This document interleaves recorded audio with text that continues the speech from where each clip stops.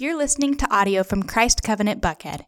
If you're interested in learning more, visit christcovenantbuckhead.org. Well, if I haven't met you, my name is Jason, and I'm one of the pastors here. We've been in a sermon series over the past several weeks now on family worship, and really what our hope is in this series is that worship, that the love of God would be central, not just 1 hour a week, but it would be central in your homes. It would be central among your families. We talked a few weeks ago, the first week of the series, just about the why of family worship. Why is this so important, and how are we to think as believers long-term about our faith, not just about our faith, but generationally about our faith, about the work of the Lord in our family ongoing. Last week, if you were here, we talked about the what of family worship. Really, what is this thing? What is our goal in this? And we really want a family that loves Jesus, His Word, His church, and His mission. So how are you, particularly dads, moms, how are you leading your family to love Jesus, His Word, His church, and His mission? But today, I'm just going to get really, really, really practical with you and talk about the how of family worship. How are you supposed to act this out? How are you supposed to actually do this in your family? And particularly, how are you supposed to have an intentional, scheduled, particular time of family devotion or of family worship? If you got here today, you need a couple of things. I know we loaded you down with paper on your way in, but I hope everybody grabbed the family worship guide. Everybody get one of these. If you don't have it, you really need one. I hope we had enough copies for everybody. And then also the little bulletin. We're going to be referencing both of those today as we go through this time together. Now, I know if you're single or maybe you're kind of past your main parenting stage, you may be thinking, well, okay, great. I can zone out and check out my Instagram feed until we start singing again because this doesn't really apply to me. But no, it applies to all of us. As I said last week, first of all, this is really just a sermon series on disciple making. And so if you're a believer, this is something that Christ has commanded of you, to be a disciple maker, to make disciples. And so we're just applying disciple making in the home. But you can apply this stuff anywhere. So I think it's helpful in that regard. And then also, if you're single, if you're married without children, I hope that there's already a rhythm of family worship just in your small coupled family. But if you're single and hoping to be married, you should be thinking about these things. You should be preparing for these things, so it's helpful for you.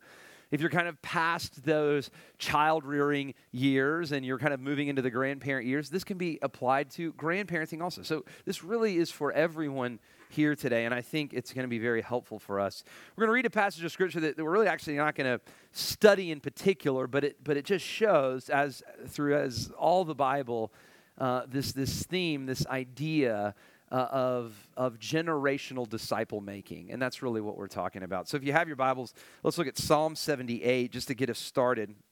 Psalm 78, verse 1 through 8, and I think we'll have the passage up here on the screen as well, and it's also in your little bulletin. So Psalm 78, verse 1 through 8. This is, of course, the psalmist writing under the inspiration of the Holy Spirit of God, and these words therefore come to us with the kind of authority of the words of Jesus. So let's hear his word.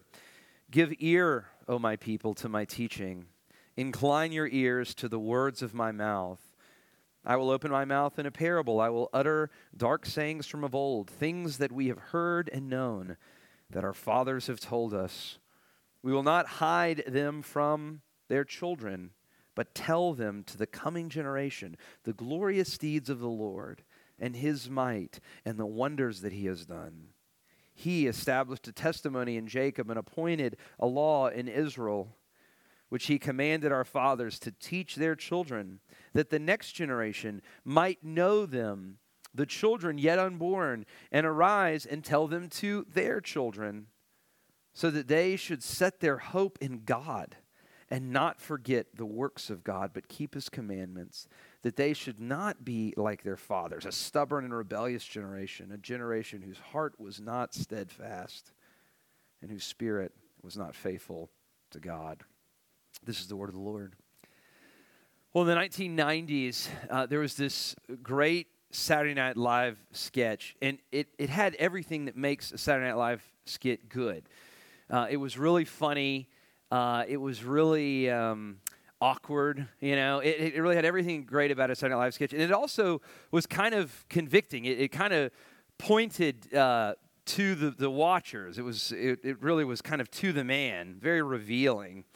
And it was called A Dysfunctional Family Dinner. It was with Will Ferrell, Anna Gasteyer, and I think Sarah Michelle Gellar. And some of y'all, anybody remember this skit? You may not, but it's one that I've always kind of remembered. It's incredibly awkward, but in the best way. This family's sitting around, they're eating dinner together, and about 3 times in the dinner, they have this big family blow-up, and they start arguing with one another. In the middle of the argument, the Will Ferrell character, the dad character, starts saying, "You can't talk to me like that. I am a division manager. I am in charge of 29 people." You know, and then at one point, you know, to appease the argument, he yells, "You can't talk to me like that. I drive a Dodge Stratus." But I think this, as I said, I think this skit is incredibly revealing. As funny and as awkward as it is, I think it kind of speaks to how a lot of us live and act. In a place like Atlanta, in particular, where it's a work-heavy environment, men and women both in this community can bring their work identity home with them. And you're important in the home, you think you're important in the home because you're a division manager, because you're a doctor, because, you know, you're in finance, you're doing this, you're doing that. And these kind of identities come home with us. They can become all-consuming. We certainly even think about our spiritual life this way. I have a lot of conversations with people, and they say, you know, I really want a church that's kind of easy. After all, I'm busy. And so I want a church that's kind of easy, I can kind of get out of, that'll do a good job doing these things for me, that'll do a good job with evangelism. In fact, I've had a lot of people say to me even like, look, I just kind of leave evangelism, discipleship up to the professionals. Right? That's not really my area of expertise, Christianity. I'm a division manager. I am a doctor. I am this. I am that. You know, you're a pastor. I'm not a pastor. And I think that if there's anything that I want us as a church to take away from this series, this whole sermon series on family worship, is that in your home, with your children, I don't want you to subcontract out your Christianity to a Christian school or to a church or to a professional. That's not God's design. It may work with your lawn service. It may work with your dry cleaning. I'm not saying you have to do your own laundry or cut your own grass. If you want to subcontract out those things, you can. But this responsibility that God has given you to raise your children up in the love and the fear of the Lord, it is not something that you can just give away. When you're in the home, you're not a division manager. You're a dad. You're a mom. You're someone that God has given this enormous responsibility to, and in the grand scheme of eternity, a greater responsibility to than the 29 people that you oversee at the office place. And I think if anything that I want you to take away from this series is that I want you to begin seeing your life like that. You know, the truth of the matter is, everybody in here, if I were to say, what's the most important thing in your life? You know, everybody would say, well, it's my relation. Most of you, if you're a Christian, you would at least, it may not be true of you, but you would at least want to say, well, it's my relationship with God and my relationship with my family, right? You would at least want to say that. You know that's the right answer. And so what I'm just trying to do with this series is to align your schedule, how you live, how you parent, with what you're already saying is the most important thing in your life. So we're going to be really practical today. Again, we've talked about, if you missed the sermons, I encourage you to go back and listen to the previous two sermons. But we're going to be practical. How do you do this?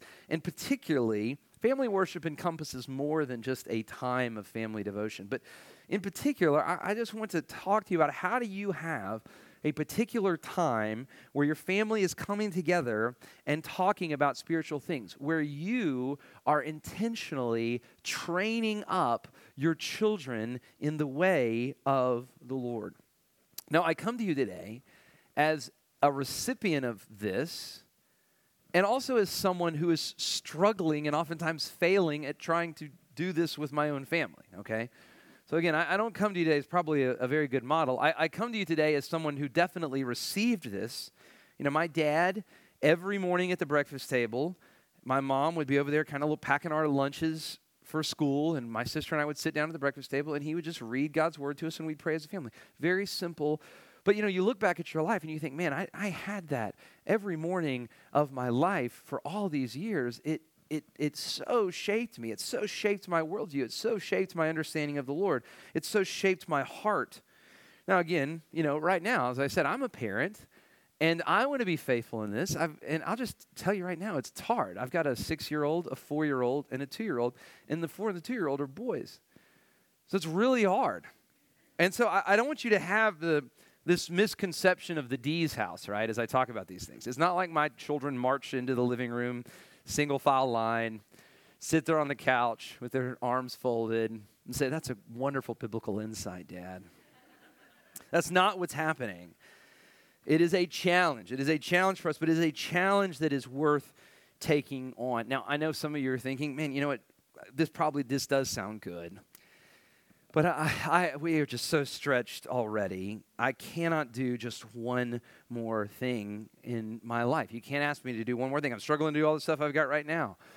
And I just want to say again, I'm not asking you to do one more thing. You know, me asking you to do one more thing is to like split your recycling into separate bins, or to hand wash your car every week, or, you know, to take up cycling because it's good for your joints. That's me asking you to do one more thing. I'm asking you to prioritize the things that are your priorities. I'm asking you to take the things that you already would say, if you're a Christian, are the most important thing in your life, and just actually make them priorities in your life, to align your calendar with what you say are your greatest priorities. And we're not even talking about a lot of time here. When I talk about a time of family worship or family devotion, really, we're talking, I mean, in my family, it's 7-10 minutes. You know, maybe sometimes it gets a little longer. I mean, the kids get older. I hope it gets a little longer. But again, I got a 2-year-old. I mean, like 10 minutes. That's amazing. But what we are talking about is consistency. Consistency. So again, this is not a normal sermon. And if it's your first time here, thanks for being here.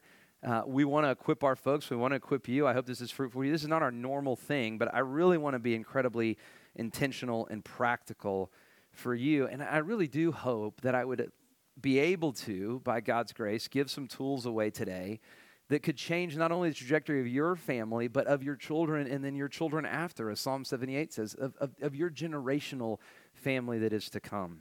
So again, I'm going to reference the family worship guide that we gave you. And as I say here, the first kind of part of this is just a time and a place, finding a time to do this, a consistent time for family worship. And again, families do this at different times. There's some families that they're pretty consistent about getting dinner together every night, and they do this then. Some families, as I mentioned, my family, do it around the breakfast table. Some families, they do this kind of right before they go to bed. Sometimes they maybe have one meeting a week, and then they're meeting with other kids individually. You know, if you ask, I just say, hey, what's a good goal on this of times to get together? I think a good goal, you know, do it as often as you can, but a good goal is 2 times a week. If 2 times a week, at least 2 times a week, your family is coming together, talking about God's word, praying together, singing even together, that's going to change the life of your family. So again, we're not talking about a huge investment of time, but we are talking about being consistent with this. Now, again, I know that no one here is saying, you know what, my family we're looking for things to fill our time with. You know, thank goodness we came today. because we could just do this. Now, I know that everyone here you feel maxed, which again is why there's this old saying that is so true. It's this old saying, people attribute it to Steve Jobs. I think it goes back well before him. But it says, every time you say yes to one thing, you have to say no to something else. Steve Jobs used to say, every idea we had, we said yes to it. We had to say no to 1,000 other ideas. And that's so true in your life. Every time you say yes to one thing, you have to say no to something else. You only have so much time in the day. And so I am asking you today, I'll go ahead and show my cards, I'm asking you to say no to something, right? Unless you're that rare family out there that's just looking for stuff to fill your calendar with, I'm asking you to say no to something. I'm asking you to adjust your schedule in what can be a very difficult way. At our family, the best time for us to really read, we pray together at night. We kind of split ours up. But our Bible study, we really do in the mornings before we go to school, just like my family. You know why? Because I got stuff going on every night. Our bedtimes are weird. Our dinner's weird. And you know what? I could have stuff going on every morning too. In fact, I love getting into the office early. I love getting breakfast with people. I love filling up my mornings. But I've had to say no to that. I have one men's group on Thursday. Look, it's hard, yeah. But other than that, my mornings are for my family. And this is our time to sit down and read God's word together. So I'm asking you to say no to something, to have an intentional time in God's word with your family. And again, this is challenging. It's it is a great challenge to do. It requires discipline. It requires sacrifice. But look, here's what I know about you. You know what I know about you if you're parents in here? You're already making incredible sacrifices for your family. You're already willing to make incredible sacrifices for your family. I have a friend that lives in Birmingham who has a daughter who she drives her daughter to Atlanta every week to play top hat soccer, right? So any top hatters in there, it's just right down the road for us. She drives over here from Birmingham because she wants to give her daughter an opportunity to be on a really great soccer team. And they do homework in the car. I'm just thinking, what an enormous sacrifice this mother is making for her daughter. And, that's all across the room. You guys are making sacrifices for your kids. You make sacrifices to educate them. I know several families here, you're paying to put your children through private school, which is enormous. You're involved in their schools. You're involved in their activities. And look, I think all of that's great. What my point in this is you're already making sacrifices. But are you sacrificing, are you disciplining your family around the things that are ultimately going to be valuable? Are you saying yes to temporal things and no to eternal things? Have you set up your priorities? Have you set up your value? You set up your rhythms in things that will really matter in the long run. And when I say the long run, I mean in 10,000 years. I like the way Paul says this in 1 Timothy 4:8. He says, physical training is of some value, but godliness is of value in every way, as it holds promise for the present life and also for the life to come. And I would just ask you this. Does your schedule align with your values? I read this book recently called The Ascent of Money. It's a great book for me to read. It talks about the history of finance. It was fascinating. And this guy goes back, hundreds and hundreds of years to talk about how we really developed the financial system that we have right now. And he talks a lot about, what makes markets and what destroys markets. And he talks a lot about this. What makes markets and destroys markets? And he talks about herd mentality, right? Market starts to get hot, things get hot, people start buying, the market begins to grow, the herd is running to the market, the herd begins to buy the market, and then it's the same thing that destroys the market, right? People get nervous, people want their money back, there's a run on the bank or whatever, it's the same thing that gets people away from the market. This is the herd mentality. It both destroys markets and it both makes markets, and it destroys fortunes, and it can make fortunes. But the wise investor are the investors, that can see above the herd. The Warren Buffetts of the world are the ones that don't get caught up in the herd. They don't always just follow the herd. They look above the herd. They're wise. They can see patterns and rhythms going on, and they can think outside of the herd. And I just want to, hopefully this morning is a time for you to be like that, for you to be the wise investor of your time, to think outside the herd. You know, it's very easy, I mean, especially in like Buckhead. If your child is 8 years old and they don't know 3 languages and they're not reading Tolstoy for fun in the summer, you can start to feel like a failure as a parent. And so it's very easy in this environment to fill your schedule with these things that ultimately are not going to matter, and to say no to the things that ultimately will. You know, one day, every parent here, you'll stand before God. And on that day, it will be clear what really matters. You know, on that day, it will be clear what it was ultimately and really valuable. Don't say no to the wrong things. Don't say no to the wrong things.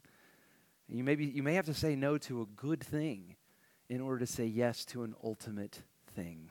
You know, how are you training your child in the ways of the Lord? So first of all, it's finding a time to do this, and that's really kind of my longest point here. But secondly, what do you do? And we have 3 kind of easy directives here, 3 kind of easy terms here. It's just read, pray, and sing. Read, pray, and sing.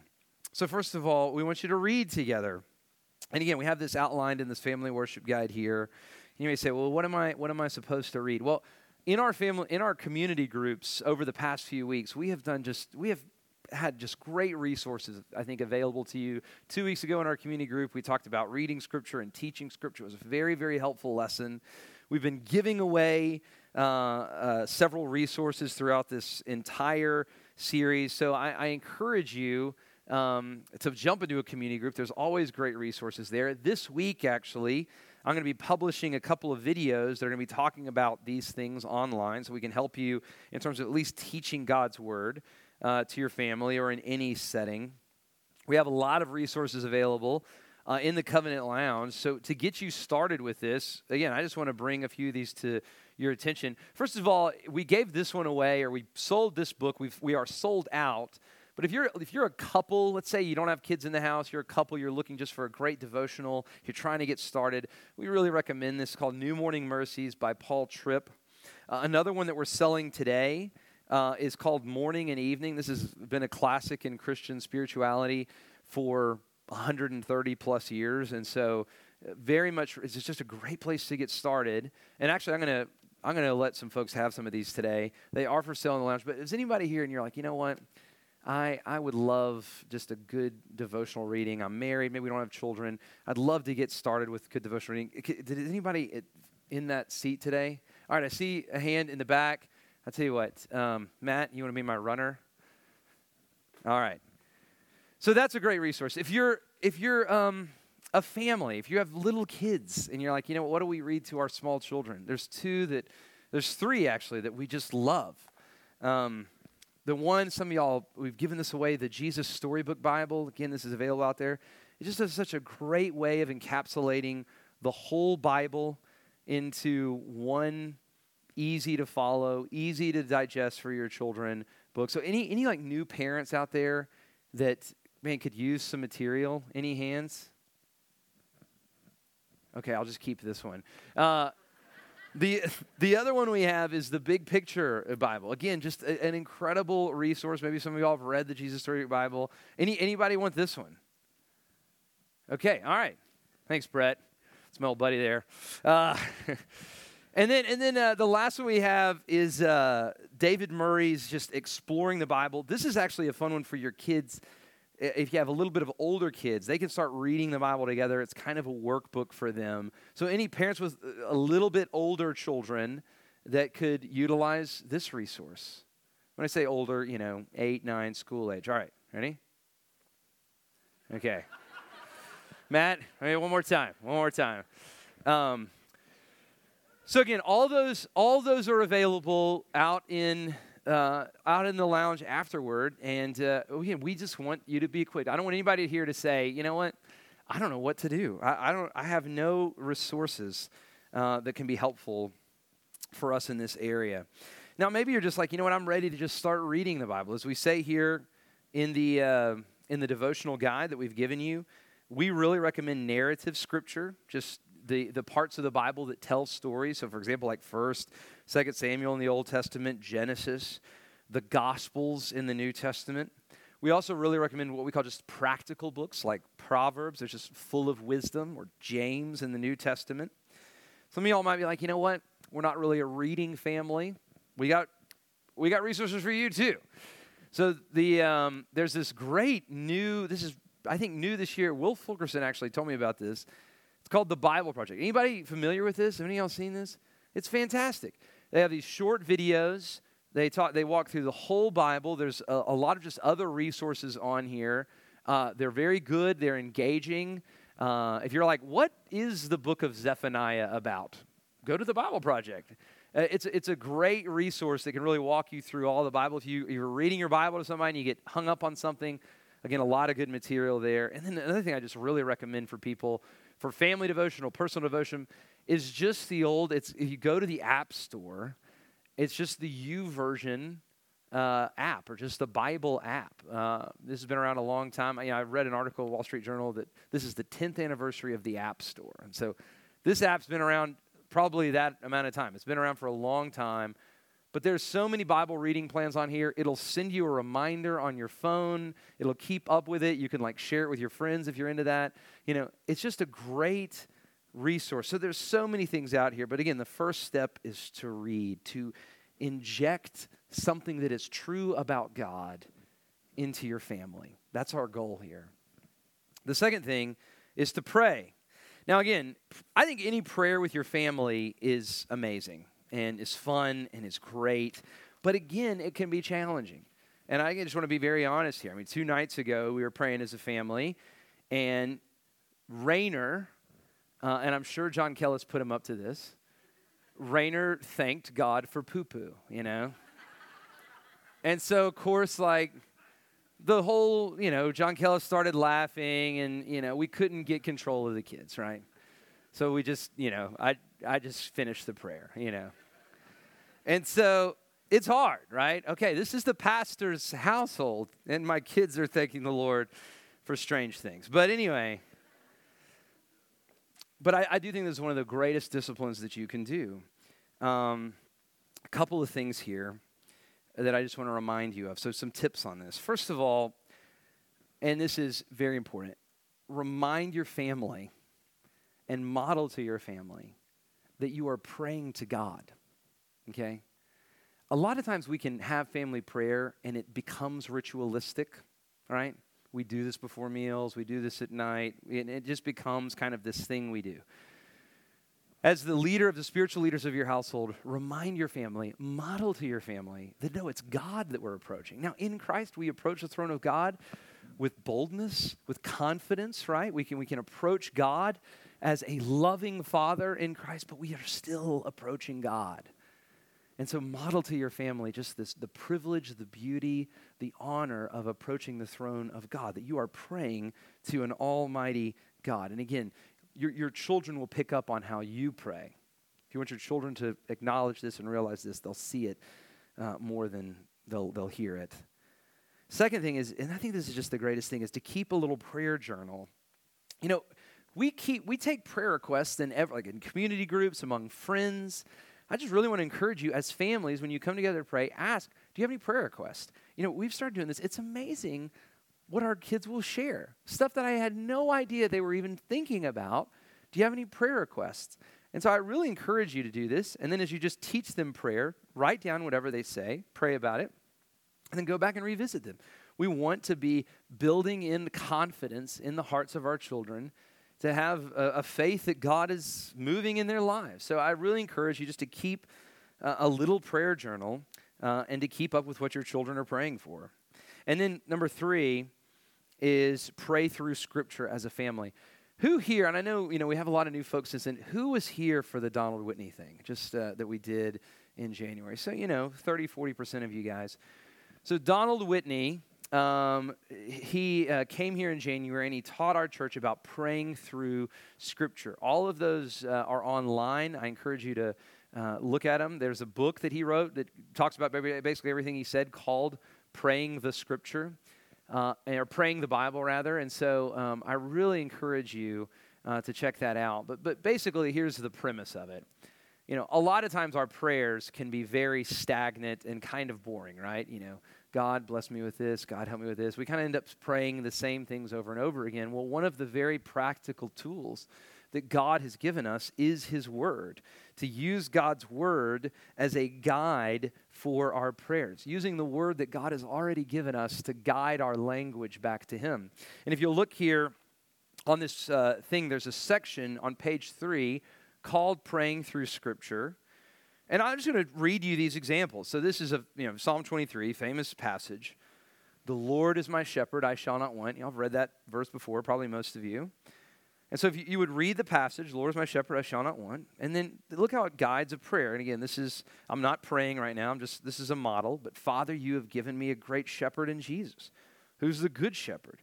He's taken on all my sins. He's called me to Himself.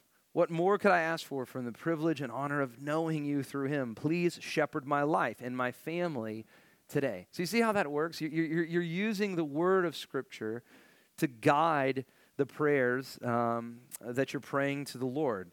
And this is an incredible thing, not only to do individually. If you've never done this before, it'll revolutionize your prayer life. Just ask someone here that went to that conference. If you've never done this before, it'll revolutionize your prayer life, but it'll also revolutionize your prayer life as a family. And so I just encourage you, as you're sitting down to pray, pick out a psalm and pray through it together as a family, especially if you have older kids that can read. That's just a great way to just introduce them and to teach them how to pray. It's a great thing for those of you who are married to just do with as husbands and wives together, just going back and forth, reading a verse and praying, reading a verse and praying. It's a wonderful thing to do just over your family, to just allow over even small children to read the Scripture and to pray for them. So read, pray, and then lastly, sing. Now, I know this is the one that really gets to people, right?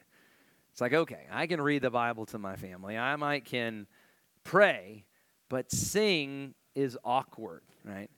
And again, don't have the wrong impression here. We're not asking you to be Matt Papa and get up with a guitar and lead your family in a time of worship. We're just asking you to simply just sing a few songs together with your family. Let me just read this. This is from our worship or our community group material this week. It says, when you sing, you are saying with your countenance, your posture, your words, and the intensity of your voice, this is how worthy Christ is. This is true. This is real. There is something about singing. It is something that God has given us. You can say things that are true about God, but when you sing things that are true about God, it appeals to your body, it appeals to your heart, it appeals to your mind. It lifts you to that truth. It presses that truth deep into your heart. So again, we're not talking about a concert with your family. We're talking about singing a song or singing 2 songs a week. One of the reasons that we publish this today is that you can take these songs that we sang today and this week, and I just encourage and challenge you families to do this, to take the songs that we're singing today and just to sing them together as a family. Pick one and say, hey, we know this song. Let's sing it together as a family this week. One of the things that I think every family should have is just a songbook, a hymnal in your own home. It's a wonderful thing to have. If somebody people ask me all the time, what are the books that have most shaped your thought and theology? And an honest answer to that question, one of those books for me is always the Broadman hymnal, the hymnal that I grew up singing. Because the things that you sing affect how you think. It affects what you believe. You're shaping the theology of your home in what you're talking about together, but also in what you're singing together. So I really encourage you in this. Again, if this is going to be the stumbling block, if you're saying, well, I'm not a singer, therefore I can't disciple my children, then just stick with the praying and the reading. But I just really want to encourage you, if you want to take the next step of pressing these truths into the hearts of your kids, try singing a song with your family. Training your child, training your wife, training your husband, discipling your family to know Jesus, to know His Word, to know His church, to know His mission, and to love those things. This is the greatest responsibility that God has given you as a husband and wife, as a parent for your family. Don't forsake this. Now, as I said, it requires a plan. It requires discipline. But the truth of the matter is you already know this every great thing requires discipline. Every great thing requires intentional action. You know, I say growth comes through pain, either voluntary pain or involuntary pain. Now, a lot of you have experienced growth through involuntary pain. You got sick. Somebody broke your heart. You lost a job. Something horrible happened to you. And as you trusted in Christ through that painful thing, you actually grew. You matured. Growth comes through involuntary pain, but growth also comes through voluntary pain. And involuntary pain is discipline. It's, if you will, going through a little painful thing in order to produce something great over a long time. You go through the voluntary pain of eating right and exercise to avoid the involuntary pain of heart disease later on, right? You go through the voluntary pain of doing your homework right now to avoid the involuntary pain of not being able to get a job someday, right? So involuntary pain definitely teaches us things, but I encourage you, choose the voluntary pain. Choose the pain, choose the discipline that you can control now. And I just want to say this as Christian parents, you would much rather have the voluntary pain of saying no to something tertiary in your life in order to say yes to this ultimate thing. You'd much rather have that voluntary pain now than the involuntary pain of having your child walk away from the Lord later. You know, I can't guarantee parents, I don't have a silver bullet to say, hey, do this and your kids are going to love the Lord. I can't guarantee that. I can't guarantee that anything we do as a church, anything that I tell you to do as parents are going to teach your child to love and adore the Lord. We can't guarantee that. But what I can say is these will at least help your children to know the Lord. And my kids may reject the Lord someday, but they're not going to reject him because they don't know him. They're going to know the God that they're rejecting if they do. And I just want to encourage you in the same thing. You know, don't have children that don't have a clue of who God really is. And I believe that when they know him and see how much he loves them and see how good and holy he is, when I pray by God's grace, their eyes are open to see these things, they will love him also.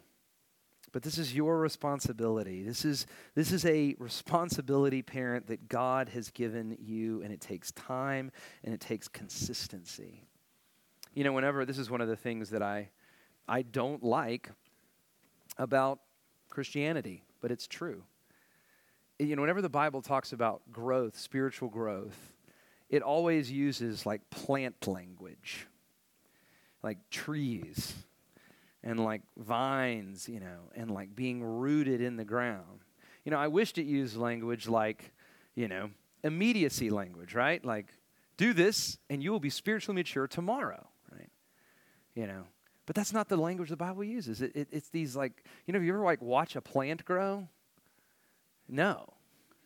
Because you can. I mean, it just takes forever. But this is the language the Bible uses. It's this like consistent, faithful, over and over and over again. We read Psalm 1 earlier. I mean, hear these words. Blessed is the man who walks not in the counsel of the wicked or stands in the way of sinners or sits in the seat of scoffers, but his delight, his consistent delight is in the law of the Lord. And on his law, listen, he meditates day and night and day and night and day and night. But when you do that consistent effort, he is like a tree planted by streams of water that yields its fruit in seasons. Its leaf does not wither, and all he does, he prospers. This is Christian growth. This is Christian life. This is Christian parenting. You know, I love analogies. And this is like one of my favorite gifts that God has given me. Let's go to the next slide here. In my backyard, if any of y'all have been in my house, there's this tree. It's my favorite tree in the whole world now. It used to be the tree that you could drive through. I've been there, but I gave up on that tree. And this one is now my favorite tree. And it sits like right behind my house. I mean, I see it every day. Like these are my windows. And so when I go in my backyard, I love this tree. It's so massive. It's so beautiful. It's got this huge canopy. And I think about it because, you know, this tree is like 80 years old, maybe more. I don't know how old it is, but it's old. And I think about, man, that tree was once a seed.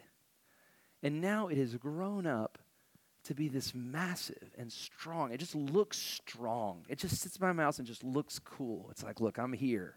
You know, you're not going to mess with me. it blossoms. You know, the leaves of it are blossoming. It's so strong. It's so steady. It's so secure. And you know how that happened? You know how that tree went from being a seed to that? Consistent rain, consistent sunlight, consistent nutrients in the soil, day and night, consistency, and it grew, and it grew, and it grew, and it grew, and it grew. And I love having this tree. It's an analogy for me because this is what I want my children to be. I want them to be a tree. This is what I want for John Kellis. This is what I want for Mariana. This is what I want for Rainer. I want them to be a tree. I want them to be consistent. I want them to be strong, not tossed back and forth with the winds of the day, but faithful and strong and consistent and healthy and fruitful. And I'm the one that right now God has said, okay, water, sunlight, nutrients, feed these trees, feed these trees. And it doesn't work. You can't go out to a tree, you know, dump a ton of water on it one time and then never water it again, right? No, you got to keep watering it. And it's got to keep getting sunlight. And it's got to stay grounded in good soil. And this is my dream for my children and for your children. And I'm just telling you, this is such a big part of that. It's not the only part of it, but it's such a big part of it. What are you saying yes to that's not going to produce a tree? What are you saying yes to that's not going to produce anything that lasts? Say yes to this. And look, the good news for you and me is that the invitation of Jesus to you, wherever you sit today, the invitation to your children, wherever they sit today, is simple. You know what it is? You know what Jesus' invitation is to us? It's easy to listen to this sermon series and be like, oh, he's a pastor. He's a professional. He went to seminary. No, the Jesus' invitation doesn't say go to seminary and then we'll see. No, it's just follow me. Jesus' invitation to your children is not, hey, grow up, go to a Christian school, get really educated, and then we'll see. No, it's just follow me. Follow me. Follow me right now. Follow me today. Follow me wherever you are. Just follow me. Who are the people that Jesus was calling to do the most important work? They weren't the educated people. You know, Jesus says, I have taken the foolish things of the world to shame the wise. And you know what? You guys are actually pretty wise. A lot of you have a lot of gifts. God has invested in you. You do have a lot of biblical knowledge. You can do this. Follow me, says Jesus. Take the next step. Trust me. And so, you know, as we close today and meditate on this, and again, I know this is an atypical day, but I just want to ask you, what is the step that you need to take?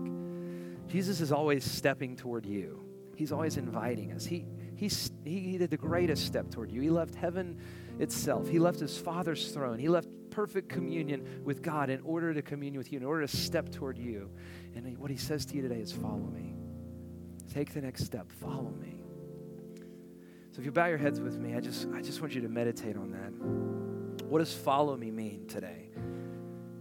It may be a big readjustment of your schedule. It may just be changing something very small and saying, hey, let's get consistent with this. It may be calling me and setting up an appointment and saying, hey, can you give me a hand on this? I need a little help here. Don't experience involuntary pain in 25 years when your children don't know who Jesus is and they don't care. And it's kind of too late. It's never too late, but it's easier today.